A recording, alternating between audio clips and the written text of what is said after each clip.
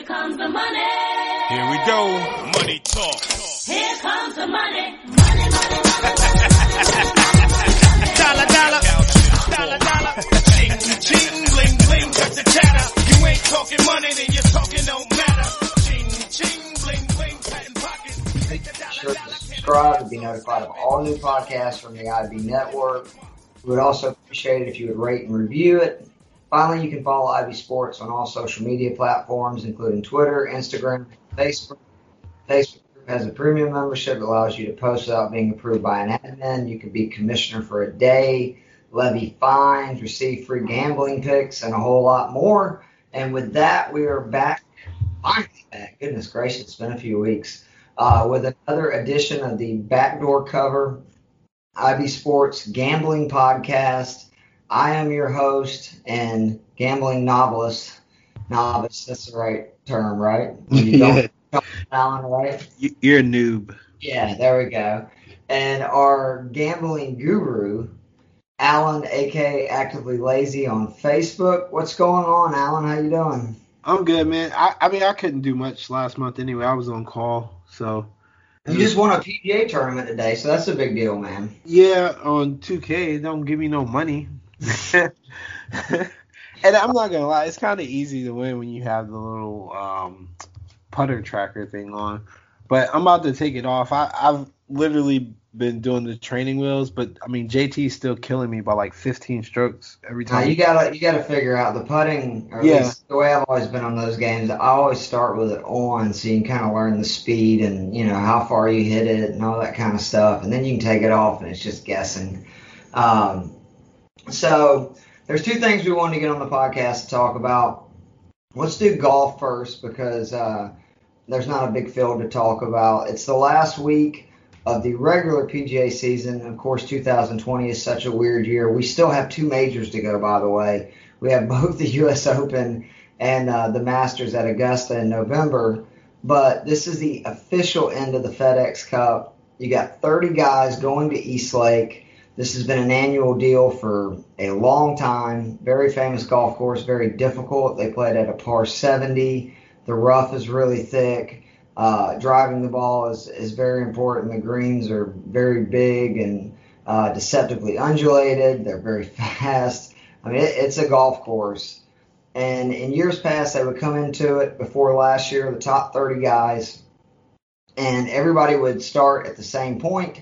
And I think the last 5 years before they made this last change, the top 5 guys all went in where if they won the tournament, they would win the FedEx and the extra $10 million. Last year, they made a new wrinkle, which I actually am all for, where they basically handicapped the field. So you got Dustin Johnson leading at 10 under. John Rahm is in second at 8 under, 2 back. From there, you have Justin Thomas at 7 under. In third, Webb Simpson at 6 under, Morikawa at 5 under. The guys 6 through 10 all start at 4 under. The guys 11 through 15 all 3 under, 16 through 22 under, 21 through 25 1 under, and 26 to 30 even. So as you can imagine, the betting is a little bit off this week because you need to remember in all plays, whether it be head-to-head, whether it be first-round leader, all these different bets include the strokes that they are given to begin. So players are not starting at the same point on the first day. As you see, DJ has a 10-shot lead on 5 guys, a 9-shot lead on at least 10 or more. It's an interesting thing, and they're rewarding the guys that have played the best. Obviously, DJ coming in very hot with his win, 2 second places. I mean, just DJ being DJ, messing up our betting boards. Alan, is there any guys that just jump off the board to you either for DraftKings plays or for wagers to win? Let me just start off by saying forget Dustin Johnson. Honestly, man, I just give up on trying to figure him out because every time I talk trash about him, he does well. And every time I'm like, you know what, this is going to be a week he's going to do good, and he just be terrible. So there's a couple of variables in this week. Webb Simpson took a week off, and he's back this week. But like Rory just had a baby, or Rory's wife just had a baby, Is it his wife or his girl? Is he married? It's his wife. Yeah. Okay, all right. Because I just remember him dumping that one chick by the text tennis player. Yeah. But yeah. So actually, up until like yesterday, nope, they wasn't sure if those two were gonna play. But they're in the field. Who stands out to me? Justin Thomas seems to be pretty focused. It almost seems like he's pissed, which might be a good thing. That's my favorite bet. Yeah, he's actually pretty solid at this course as well. In the last 6 times that he's played, he's posted like monster scores the last 6 times. So, I mean, that's pretty solid. Rory is up there too. He's like a plus 11 on the monster score. Xander's plus 4. But the thing about Rory is I don't think Rory's coming in good form. So like the system that I use on Numberball, they've got it to where they've got all 30 golfers and they've got their starting score. If you look at the last 8 weeks and you look at the strokes gained, the top 3 players are Jon Rahm, Dustin Johnson, and Justin Thomas. So it's almost set up to like make for an interesting tournament in the fact that the top 3 people are pretty much have been the top 3 golfers in the last 8 weeks as well. I think Justin Thomas is the guy to get it done this week. I really do. I think he can. He's only back 3 strokes.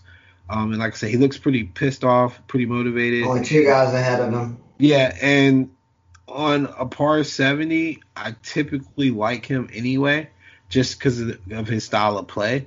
And then obviously he's got decent course history here. I would definitely look at him and favor him if I was trying to look for somebody with some value to either hedge the long shots or just take outright to win. And then also in head-to-head matches, last year, I don't know if you remember this or not, but last year I actually picked on Dustin Johnson on this course. I do remember this. Yeah, because he was somehow head-to-head with Justin Thomas every day.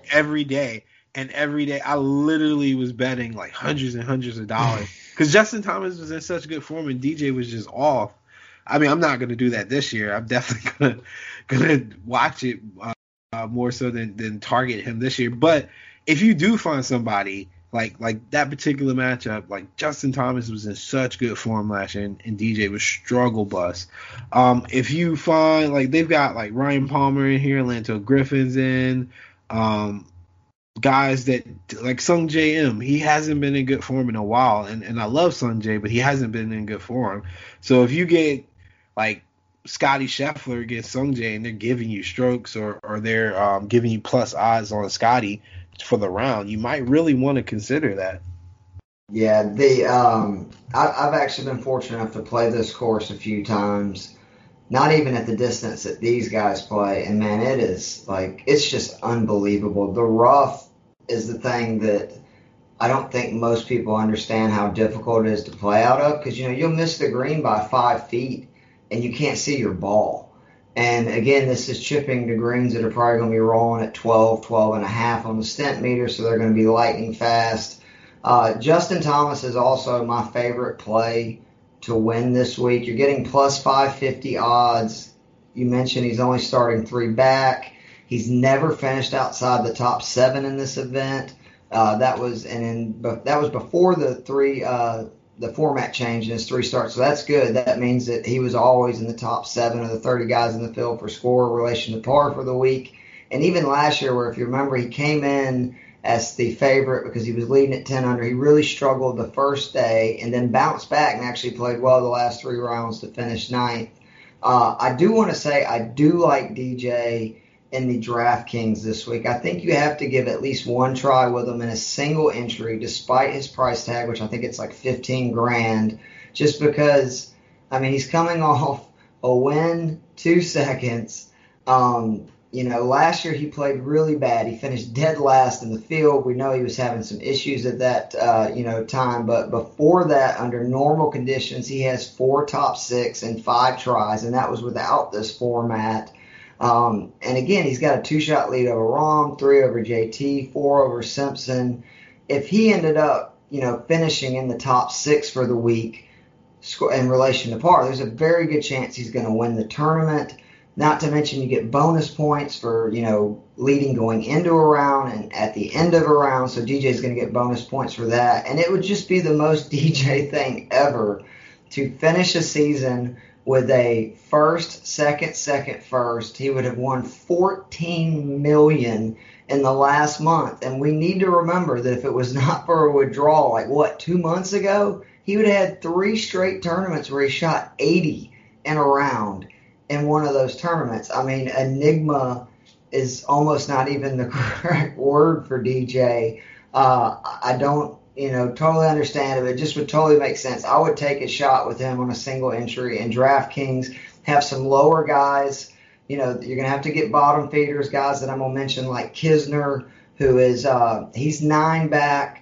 And he's a gamer. He's proven that time and again. He fights and claws in every tournament to the very last hole. Last year he finished third.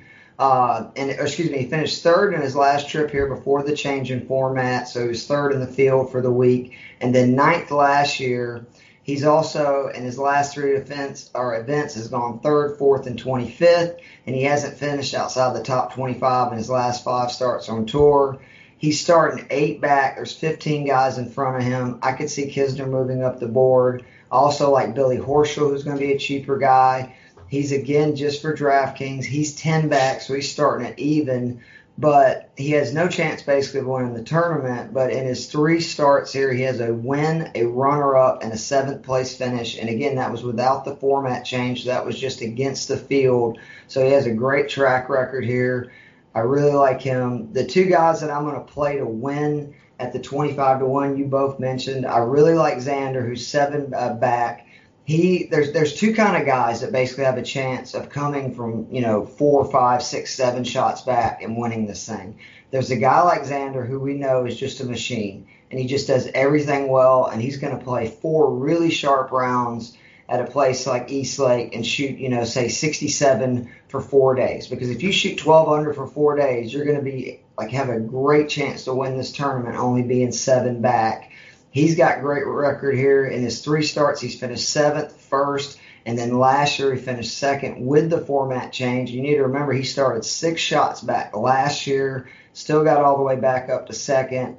So if DJ struggles, Xander's only 5 back of the next lowest score and only has a handful of guys in front of him. So at 25-1, I actually like those odds. The other kind of guy that could come back and win from there is a guy like Rory McIlroy, who just has the firepower. He's, again, 7 shots back. His recent form, as you mentioned, has been trash. He just had a baby, but maybe that's going to be an uplifting moment where, he wants to win one for his newborn child. He did finish 12th last week, so we saw a sign of life, and that was carnage last week, so it was nice to see him play pretty well. And he's coming to a venue where he's a defending champion. He's the 2-time champion. He won last year starting 5 back, and in his 6 starts here, he has 5 top 10s, the 2 wins, and a runner-up. He loves this venue. He is the kind of guy that could shoot 65-65 to start the week on Thursday, Friday, and then the lead would be erased. And it's just a race to the finish. So you're going to either need a guy with a lot of firepower to start, 4, 5, 6, 7 shots back and have a chance to win, or somebody that's as steady as a rock like a Xander. And if you're getting 25-1 on both of those guys, I would give them a shot this week. And then the other guy that I really like, and you mentioned, and again, he did miss last week, but Webb Simpson, he is 11-1. He has 3 top 5s at this venue. They were all before the rule change in his last 5 stops here. This course is tailor-made for Simpson's game as well, and he's only 4 back. And remember, he's starting to show form again. He's had 2 top 4s the last 2 weeks after that mini slump he had after his win in June on Father's Day at the Heritage. Is there any of those plays you especially like or dislike? I mean, yeah, with Roy, Roy tends to play really well when he's coming from behind. So it won't be as much pressure on him. That might be a boost to his play. But again, I mean, with DJ sitting at number 1, man, I feel like me saying that you should discount somebody based off of current form should be a warning sign. Because obviously I've been saying that about DJ every other week, and somehow here we are. But looking at some of the things with the course, because typically we don't go into these types of things, but the course does, like you had said before, it plays harder than tour average on pretty much everything. And you got to think with the top 30 golfers coming here and all the fields that this course has had over the years, they've always been like really A++ fields. So if it plays harder for the best of the best, you have to respect the course. And one of the big things that's going to be key is avoiding bogeys. And so there's a list of top 10 golfers in birdies gained plus bogeys avoided over the last 12 lead-in rounds. Dustin Johnson is at the top of that. Jon Rahm is behind him. And then there's Webb Simpson, Kevin Kisner, Harris English, Daniel Berger, Scotty Scheffler, Bryson DeChambeau, Colin Morikawa, and Xander Schauffele. So when you talk about building DraftKings lineup, if you're not picking winners, you want to pick guys that are going to score. And that's, the top 10 names right there. And if you're looking for people who probably won't be owned as much, I really think people are still not hip to Harris English, but he's played some really good golf. And he's a also Georgia boy too, so he should have a good bit of non-tournament experience at East Lake. He's had plenty of opportunities to play. Yeah, and he's also in that range that he's going to probably want to score, whereas like some people might be in the range where they want to kind of cruise the first couple rounds and then put it on. But like Harris English is only like, I think he's opening. Let me go ahead and look real quick. He is opening at 4 under, so he's 6 back. So he's probably going to want to score early. And Allen is not overselling. It's a lot of money for these guys. It's not just $10 million for first. You also get like an $8 million annuity for second. There's also the tournament winnings where it's like $1.4 million for one. I mean, these guys are going to get paid all 30, but there's a bump kind of with the strokes as well. So there's a big difference between finishing even 10th and like 5th or 4th. Yeah. So if you're building lineups that are like just the 2-day lineups and things like that, you might want to consider Harris. And then there's obviously I'm big on ball striking. I say it every week. Neiman. I hate to say it again. Dustin Johnson is at the top of the list for ball strikers over the last 12 rounds. Jon Rahm is right behind him. So obviously you guys see the trend. They're 1 and 2 coming in, so that's expected. A name that people probably would be surprised is as high as he is. Scotty Scheffler is ranked 3rd. Daniel Berger, who I'm also kind of high on as well. And then Ryan Palmer is a guy, once again, if you're looking to build a DraftKings lineup, might not be a popular play, but there is some angle that he would have some success on that course too. Yeah. Justin Thomas, then Hideki. Obviously, Neiman is on the list. Webb Simpson, Kevin Kisner. So again, if you're looking to build DraftKings lineups, especially in a tournament like this, you definitely want to dig a little deeper for like the nuances and try to find people that are good at one particular thing. And I personally think that avoiding bogeys on a course that plays harder than the tour average, so there's less birdies, less eagles, and then at least one more bogey like per round, which as far as averages go, that's pretty high of a discrepancy. If you're talking like a whole nother bogey or a whole nother like double bogey, things like that, above the tour average, that's pretty high. So you want to definitely really put stock in the guys that are going to, one, hit fairways, because that's what I was about to say. The driver is so important here. If you are missing fairways, you are dead. Yeah, and I mean, off the top of my head, I would say Xander's known to be good with the driver this year. Unfortunately, DJ's one of those DJ's good too. But you know what's kind of funny? JT has had shaky moments with the driver, but I swear it's just him working on stuff. I don't want to believe that he's really kind of lost his touch with it. And then obviously Rahm is good with the driver.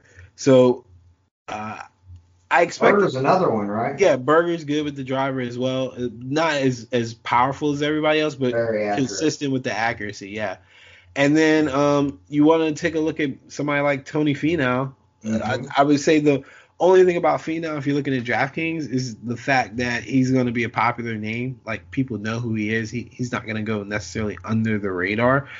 One long shot that I like that might sneak around and place in the top 10 or top 20. I don't know the odds on the top 10s and 20s or if they're doing it, but Lanto Griffin's pretty near and dear to me because he went to VCU, and I've watched him play, and he's got a funky game in the sense that he doesn't stand out statistically in a lot of things, but one thing that he has done consistently, and the reason why he's in this position, is he can putt.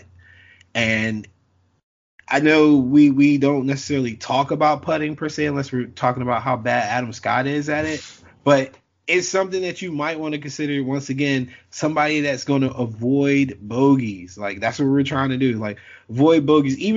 Think about it, even if you shoot even, long as you're not giving strokes back to the field, you're doing better than everybody else when it comes to scoring and even on DraftKings. So you might want to take a pretty deep dive look at him. Like, if I'm going top heavy with lineups, I'm probably going to try to round them off with Ryan Palmer and somebody like Lanto Griffin, another guy who tends to be pretty consistent, Abraham Ancer. I don't know if he's got any course history here, but he's played there once last year, so he's at least got one under his belt. All right, I was gonna say, because the tournaments that I've followed this year that he hasn't been familiar with the courses, he's done exceptionally well. It hasn't fazed him at all, and he's been he's almost like a sponge, man. Like, he soaks it up, and has been finishing pretty strong on a lot of those courses where he didn't have much course history. So I wouldn't even be scared to take a shot with him either. I would, though, be hesitant of putting, multiple guys in your lineup without history at this golf course, because it just seems to be one of those that it's just, again, it's so difficult that it usually takes you quite a few trips around this place to sort of figure it out, particularly, again, if you're not hitting fairways. But, again, if you have guys that can hit a lot of fairways, they're definitely a green light here because they're going to hit a lot of greens. And then for the putting, you've had Bill Haas and, guys like Billy Horschel, Brent Snedeker win the FedEx. All three of those guys are outstanding putters, so putting will play a huge role in this thing. But I am excited that technically the golf season is ending, the regular season, and we still have two majors to go. That's been one bright side of 2020. I kind of like this golf schedule better than I did the previous one. And it's really smart that they're ending it right before the NFL. And also, just needs to be mentioned, I love that they're ending it on a holiday, on Monday, when a lot of people are going to be chilling at the house and there's not going to be a ton on TV. Yeah, I mean, I was disappointed in baseball for how they handled the COVID stuff, but golf has done well. I mean, you're in a position where you can get exposure, like, to households that typically wouldn't be paying attention to you. I mean, I kind of turned my mom on to watching golf for gambling purposes, which is kind of hilarious. But, I mean, she admits that she enjoys watching it, as she kind of learned some of the terminology and things like that. Like, she doesn't mind throwing it on a Sunday and just kind of chilling. Like, I know people who say, well, I can go to sleep to golf. Like, it's great background noise. But, like, honestly, like, it's really relaxing to me. And especially because the last couple tournaments, I haven't put anything on it, and I've still been watching. And it's, like I said, it's pretty relaxing. So I think they've done well. They launched the game. Obviously, we've been talking about it outside the group, but I'm pretty sure everybody who's in the golf knows. PGA 2K21 is amazing simulation to me, at least. And it's about time, man. I think it's games growing up were the best, man. They really were. I wish they would bring Tiger Woods back, but I guess they can't. But like, they got the PGA game out. They're gonna launch the final of the PGA Championship on a Monday, was like Labor Day, and everybody's kind of chilling. Obviously, most people are still social distancing and they're quarantined. So there's plenty of opportunity for names to get out. And JT, if JT wins, comes back and wins, I mean, it's going to really boost him, because not only is he the face of the game, not only has he been on ESPN, like College Game Day and things like that, but he's younger, and I think he had a moment was it the Ryder Cup or President's Cup? I think they had a moment where him and Tiger were paired pretty much for most of the tournament, and that probably boosted him as well. And he's gonna be pretty much the face of this tournament if he wins it, and it's the only thing everybody's pretty much watching. So it's definitely an opportunity there that goes beyond the $10 million purse. If you think about the sponsorships and things like that he could get or the winner could get, it makes the tournament that much more enticing to the golfers. Absolutely. Let's move on and do some quick NBA, because I know we're not trying to do a super long podcast tonight. No, I'm about to get mad now. We talking NBA. So let's just quickly go over the Raptors stole Game 3, and I don't mean it in a derogatory sense. They won by 1 point. That series is now 2-1. That's the only one I don't have the current odds for that I want to discuss. Do you think that series is over, or are the Raptors now back and at least a 50-50 chance of winning the series down 2-1? Man, it's hard to say if the series if they had lost today, I definitely was about to write them off, man. Like, they ain't built to come back from down 3-1. I think Chuck said it best at halftime. They just don't got the weapons, man. They just ain't got the ammo, and they needed Siakam to play better. Siakam. Yeah. I always jack him up. Dang it! I get so mad about that. Going on, right? Yeah. I mean, he was pretty impressive earlier in the year, and then it just, I don't know. He hadn't had the same effect on the game, it seems like, and they've had to rely more and more on their vets. Yeah, and I want to apologize, man. My backwoods lingo and stuff, I'll be jacking these dudes' names up. Dude, I'm terrible with names. Country for life, man. Yeah, he was averaging like 30 a game, I think they were saying, and then it was 32 points combined in the last 2 games. And a lot of that is just when you look at the history of the Raptors against the Celtics this year, they just don't match up well against them. And I didn't believe it myself until I think it was – so Game 1, I did pick the Raptors, and I couldn't watch Game 1. I was off working, doing something.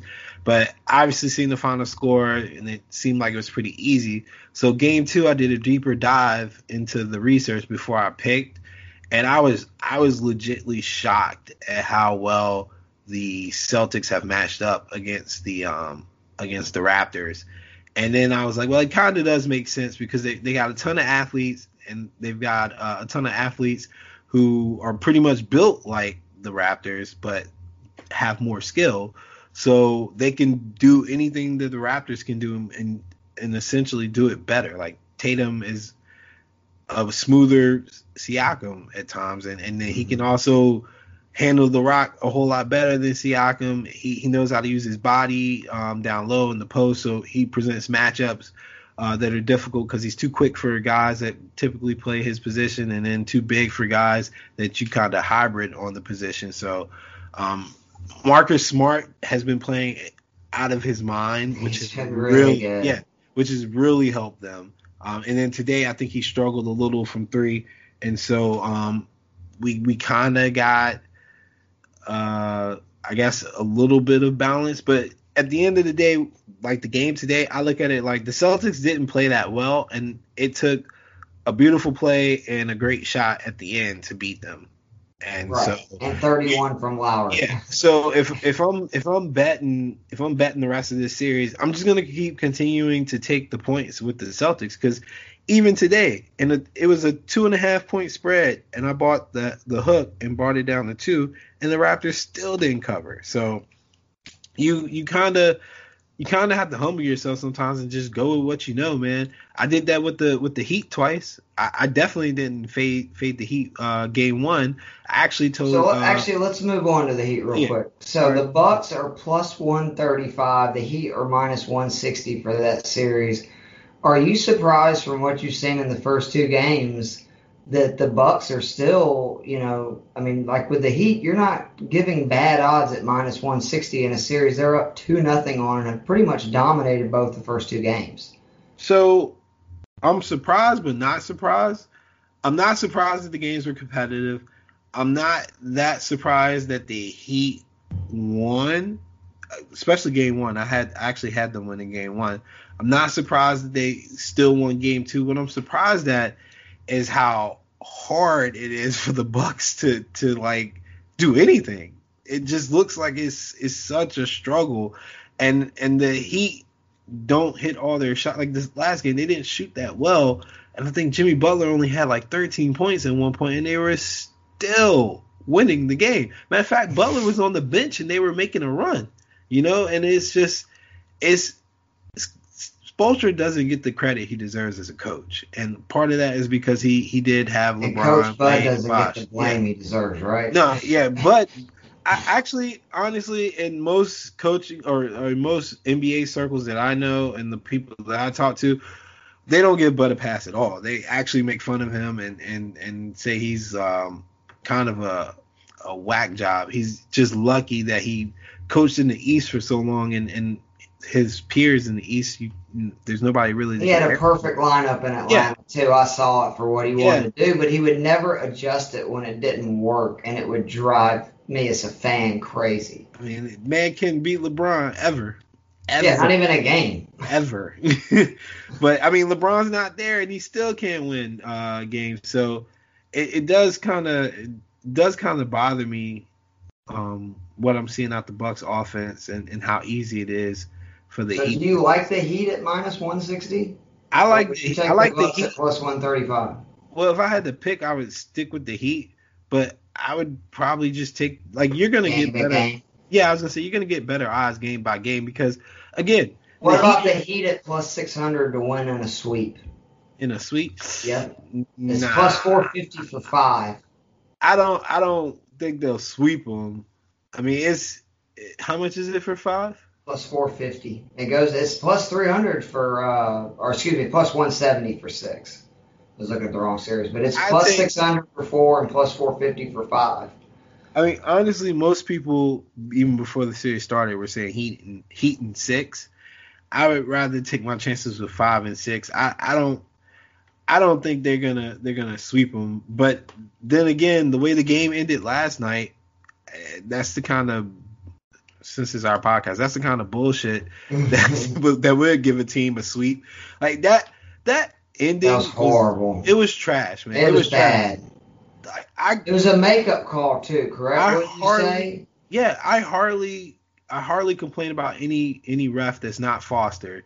And that was just trash, bro. And then for a makeup call in that situation, I'm like, are you kidding me? Are you kidding me? Like, I was throwing. You get run out of a high school gym making that call in a big game. I had the Heat covering, and obviously that wasn't in jeopardy, and I was still pissed at the call. Like, it just is not fair to the athletes, man. Like, because you want them to play defense in that situation, and how can they if there's any incidental contact?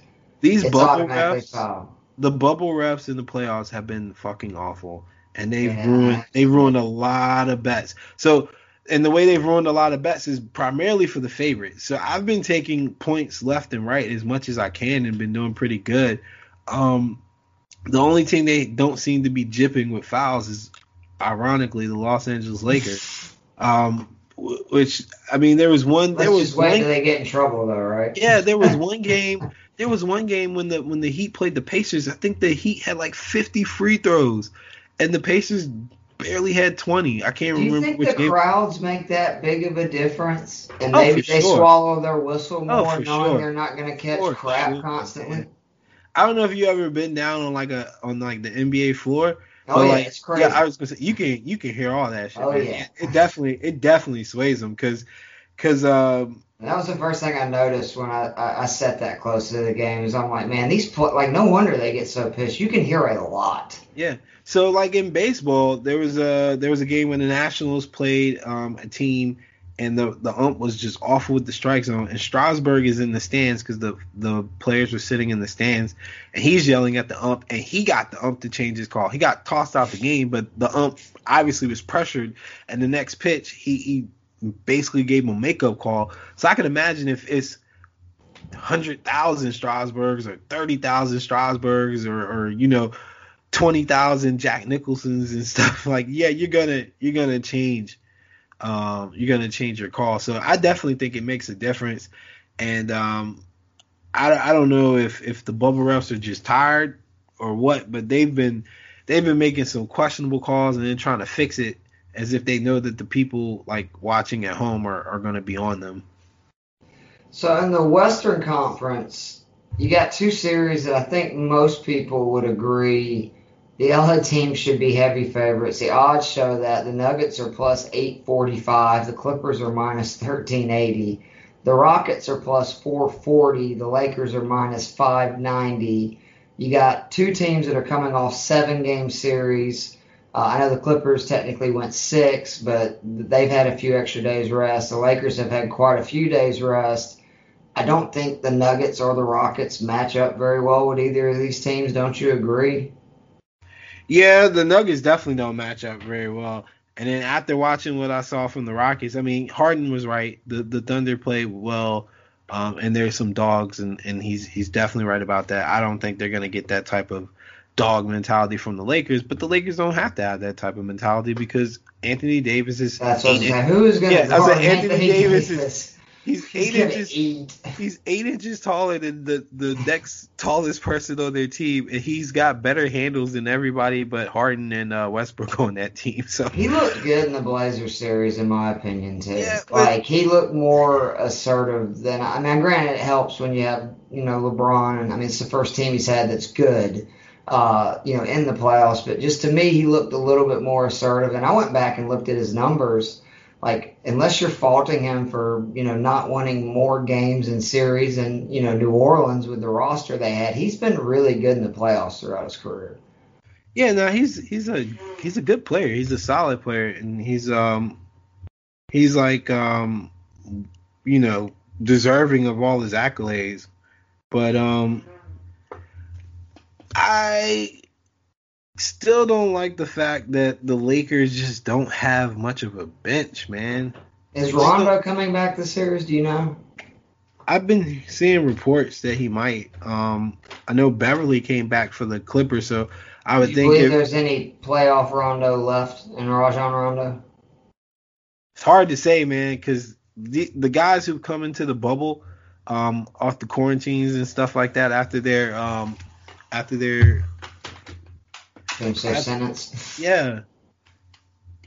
So after they're in the bubble or whatever, and they come in, they don't play well. So it's hard to say. But I would think that he would still be able to help that team because he's another person that can bring the ball up the court and kind of facilitate, and it just kind of gives LeBron a rest. One thing that I really saw, smart basketball player too. Yeah. One thing that I saw that the Blazers did that I think other teams might try is that, to me, they had their best success when they basically made LeBron run the entire game. Mm-hmm. And what they did, I think they used Gary Trent Jr. and they pressed him and made him have to push the ball up the court. And I think that really helped. And I know I'm getting a little off of the gambling aspect, but that plays a factor into your spreads and your over-unders, because if LeBron's if the Lakers really slow the ball down or slow the game down and start running half court, it's gonna really suck for people that are playing over 230s and things like that. And it's something that I would keep an eye on. And you do see them doing that, right? As this goes on, they got the biggest team and the best set offensive duo. They're gonna try to slow the games down. Yeah, and as we get further into these series, I mean, think about it. They still got at least 12 games left. Mm-hmm. So, and that's if they swept everybody. And that's not happening. Yeah, it's not. And they could potentially sweep the Rockets, but they're not. The Rockets are going to make. They're going to make enough threes in one game to at least win for one. Sure. Way. And that's been another issue with the Lakers as well, is when their perimeter shooting is trash, they have really struggled. And I don't think the Rockets have the team that can make them pay for it. But if Paul George ever showed up, the Clippers would. Do you think that either of those series in the West goes 6 games? I don't. Okay. And then it's only depending on the health of the Lakers. Lakers stay healthy the whole time. It doesn't go 6. Because, I mean, it also looks like the Rockets are, and I mean, I hate to say this with all the narratives that they have, but they're almost ready to fold. I mean, I was honestly shocked they survived Game 7 with the way they lost Game 6. Man. And just the fact that, you know, it's what everybody kind of assumed when they got together. You have Harden, who late in the game is deferring to Westbrook, which is not what you want in that situation. Yeah, I don't. I'm still trying to make sense of that. And then the thing about the Rockets that is also kind of upsetting is that they still depend too much on guys like PJ Tucker and Jeff Green to hit these corner threes. and I get it, man, but I get the idea of the concept, but I just really wish they had found somebody more consistent of a shooter to be in those positions, because as the season gets longer or the playoffs get longer and deeper, like these guys are gonna start. These shots are not gonna be falling, man, and we saw that in the OKC series. Do you think they would have got rid of Capella if they knew things were going to go this way, to where obviously he would be back and healthy by now for this run? Yeah, I don't think there was anything that was going to save Capella. The minute James Harden started doing the like quadruple dribble, and then he invented the little step back shuffle thing. Yeah. Like the minute he started doing that, there was no need for Capella, because their offense, D'Antoni's offense isn't made for somebody like that, man. Like Amari Stoudemire was able to do it because he's a superb athlete, and Capella's a great athlete, but he's not superb. He's not the monster. Is D'Antoni and Morey gone if they lose the series? Morey's gone though soon. China gets their hands on him.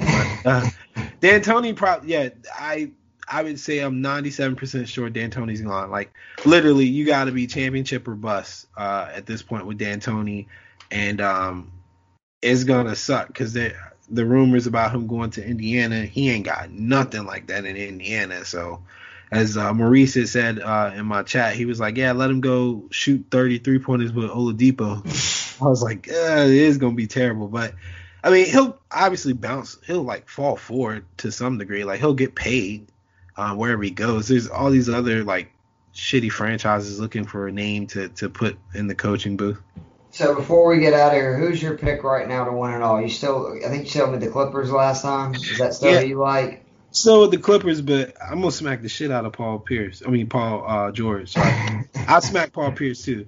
Yeah, I was gonna say, but I'll allow it. PG is awful right now, man. And then the worst thing ever, like, look, in my job, I work with a lot of people that have like, you know, anxiety, depression, and things like that. For him to get up there and say that he was struggling with that because he was in the bubble and this and that, and that's why he played bad, but people gave him like phone calls and it turned it around for him. Get out of here, bro. Doesn't it show that's how fragile he is that he's he is. I mean, I kind of always knew that.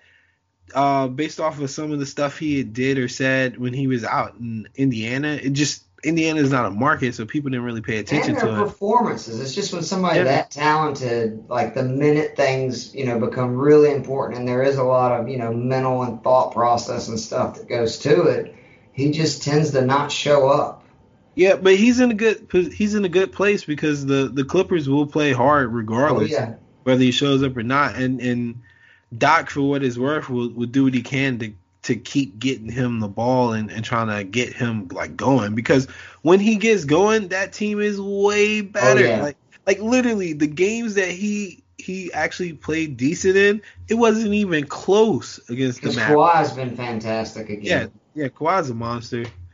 He's probably a serial killer too on the low. There's something, man. He's like Dexter from yeah. He really is. He's the nickel Dexter. I still like the Lakers this year, and a lot of it's just that if not now, when with these two guys? LeBron's not getting any younger, and then just the Kobe deal. I don't know. I'm a believer in those narratives and things like that. I just think it would be. It would mean a lot to the franchise, the city, Bryant's family, all that, and a lot of times that stuff ends up working itself out. Well, the Kobe thing is for both franchises because I mean Jerry West is. Yeah, but let's be real here though. Yeah, I mean it's gonna. I know, but I'm just saying Kawhi, I understand what you're saying. Kawhi and I mean Kawhi was on helicopters because of Kobe and stuff like that. Like they worked out together a whole lot and literally Jerry West is like his godfather, man. Like he raised him professionally. Yeah, to make the trade. Yeah, so he's part of that Clipper organization. Doc is a former Laker himself, so that I don't want the narrative to be like that the Lakers obviously it means a lot. No, I know what you're saying. It definitely means a lot to just LA in general. But I'm gonna tell you, man, and I'm not trying to make it a hot take, but I have a gut feeling that Kawhi scares LeBron, and I want to see this matchup, and I want to see if what I think is true, and that Kawhi is literally LeBron's boogeyman. Because I mean, if you think about it, when he was in Miami, it was like the same kind of struggle a little, like that's who. Yeah, and Kawhi was younger than the Warriors. That's who matched up on LeBron. He's got the range. He's got really good hands. He's got decent feet.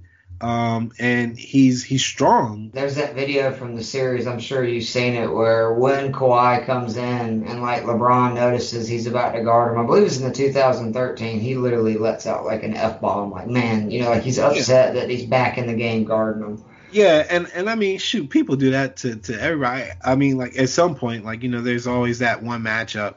But he was like 22 years old though, or 20. He was a young guy in the league then. Really young. And I don't think Kawhi's got that kind of youthful energy on defense anymore, but he does still match up well against LeBron. And I definitely want to see that matchup and see if what I think is true, because I'm going to slander LeBron every chance I get. It makes and that's the finals matchup, correct? Yeah. Don't you think that would be the Western Conference Finals matchup, yeah. No, but I'm saying, like, don't you think that's the de facto finals? Because either of those team wins, more than likely they're going to end up winning the championship, correct? Yes and no. Just because Celtics or the Heat? Who are we talking about? Yeah, so this is the thing, and I can hear Corey like literally rolling his eyes at me as I say this. But I don't want to count out the East just yet, because even if the Clippers get by the Lakers, they've been pretty flawed this entire playoff, and been pretty lazy at times as well. So I would have to take a wait and see approach, but I feel like whoever comes out the East is going to win at least 2 games against whoever comes out the West. That's fair enough. And then one final question, and we'll get out of here. I've came around to the point where I actually think that a ring this year, if you're saying each championship is not exactly the same, which I actually think they are, I think this ring will mean more and been harder to win than any other ring ever before, because there's really no home court advantage. The acceleration of the end of the season, this almost like open court type basketball games. At first I was thinking, are people going to try to say, well, this ring doesn't count them up. It wasn't a normal season. But having seen everything and how much, road teams are winning and there's no home court advantage, I actually think it's going to be the opposite, because like these 1 seeds, like the Bucks really got screwed. They're really good at home. They're getting no kind of home court, all the advantages that come with it. Yeah, I mean, if you win it, you have essentially earned it. I get what you're saying, because this is a neutral court. Correct. So it is essentially may the best team win, because the team that's most affected by not being able to play at home is the Denver Nuggets, because they got the altitude advantage. Yep. But I mean, everybody's rested. Everybody's playing the same schedule every other day. If you win, you earn it for sure. But in the same breath, you got to think too that there are teams here that made it like the Trailblazers, that if the season had continued, I don't know if they would have actually made the playoffs. That's fair. Yeah. That's fair. You got anything you want to plug before we get out of here? And we've been here an hour, man. I'm proud of ourselves. Yeah. So I'm gonna do an NFL preview. It was supposed to be Fancast, but it's probably just gonna be me and Mark Colley. I better get to do the Falcons, or I'm gonna be upset. Well, I might have to add you on then. But the issue, honestly, I want to apologize to everybody. The issue is that honestly, last month I was on call every single. Don't apologize to them. You're doing 2 podcasts a week. You ain't gotta apologize to any of these people. Man. Okay. I know. I'm trying to keep up with bets and keep up with these crazy kids and still trying to provide content. We ain't getting paid for this shit. Yeah, but yeah, the only thing I would plug is, if you are listening, hear me. Tiz the Law is winning the Kentucky Derby. It's not even a question of if. It's a question of about how much. When is that race? That is Saturday. Tiz the Law. Tiz the Law. He's a heavy favorite. But you can get it on a sports book. You can get him. I saw he was minus 175 today. By the time he hits the gate, if you use the race book, he'd probably be like a 3-1 favorite. Like, people are going to hammer him. If you're looking for a long shot, King Guillermo is a 20-1. He's got a lot of speed. He'll be up front. The issue is, though, and I'm going to break this down real quick. The issue is that the pace of the race is probably going to be dictated by King Guillermo, New York Traffic, and then I want to say Authentic, who is on the outside of Tiz. So Tiz is a early pace setter / stalker, and he's actually kind of a wolf in sheep's clothing, because he's actually the fastest horse in that entire field. So if he wanted to sprint out the gate and he wanted to get up front and run out, he would be the fastest horse, but that's not his style of running. So he's gonna probably be off the leaders, probably in like 3rd or 4th to start out. So if you take him, don't freak out. He usually waits until the last turn to make his run, or the second turn, to make his run. So don't freak out. But if you're looking for exactas and trifectas, take any of the speed horses I just talked about: King Guillermo, Authentic, New York Traffic at the end of those trifectas and superfectas. But look at obviously Tiz the Law, and then any other horse that people consider to be off the pace, because the pace will be a little above average in far as speed, but those horses will get tired out by Tiz, because like I said, he's the fastest horse, and he's just gonna grind them until like the last turn and then pass everybody like he does every race. So keep that in mind, that those horses will be gassed out. So there is going to be a chance for some of these late 15, 20, 30-1s to maybe hit the board, and you'll get a good payday. I like to hear that. I just want to plug the Team Turnbuckle Wrestling podcast. Sam Howell, who is an IB original member, right? Sam's been around for forever, hasn't he? Sam Howell doesn't care about black people. Oh, I'm just playing. I can't wait to play that for him. It'll hurt his feelings. Sam's such a good guy. That'll really hurt his feelings. But he's actually. I want to say he's 2nd or 3rd generation. He wasn't I'm not even an original member. I'm like 2nd generation. So maybe he's like 3rd or 4th, because I came in the 2nd wave, I think. Well, I just know him from Roast Day. He's joined us on the wrestling podcast. It's been a wonderful addition with me and Ronell. Sam is so smart. He's like an encyclopedia. And I just am really enjoying doing the podcast, because if you don't follow wrestling, Roman Reigns, who is like the guy, he has came back. A lot of WWE internet fans hate him, and I just get so much enjoyment in that, and seeing him push to immediately win titles and stuff, that I'm just having a lot of fun messing with people. So that's been really good. We're going to be recapping the AEW pay-per-view either Sunday or Monday of this week. That pay-per-view is on Saturday. And then actually I talked to RC about us getting together to actually do one of his televangelist podcasts, which is TV and Movies one, where we're going to talk about some of the TV shows we've been watching during quarantine and during this weird year of 2020. But you got anything else you wanted to say before we get out of here? No, just one other thing. NFL season starting, so be on the lookout for our NFL podcast. It's really good. I enjoyed listening to you and RC and your son, who would make an occasional appearance before the NFL games last year. He's a trip. But with that, this has been another edition of the Backdoor Cover. Sorry, we've been a few weeks without doing one, but we're going to get back going. With the NFL, we'll definitely be breaking down games each week. But Alan's great to talk to you, buddy. Take care. All right, man. You too.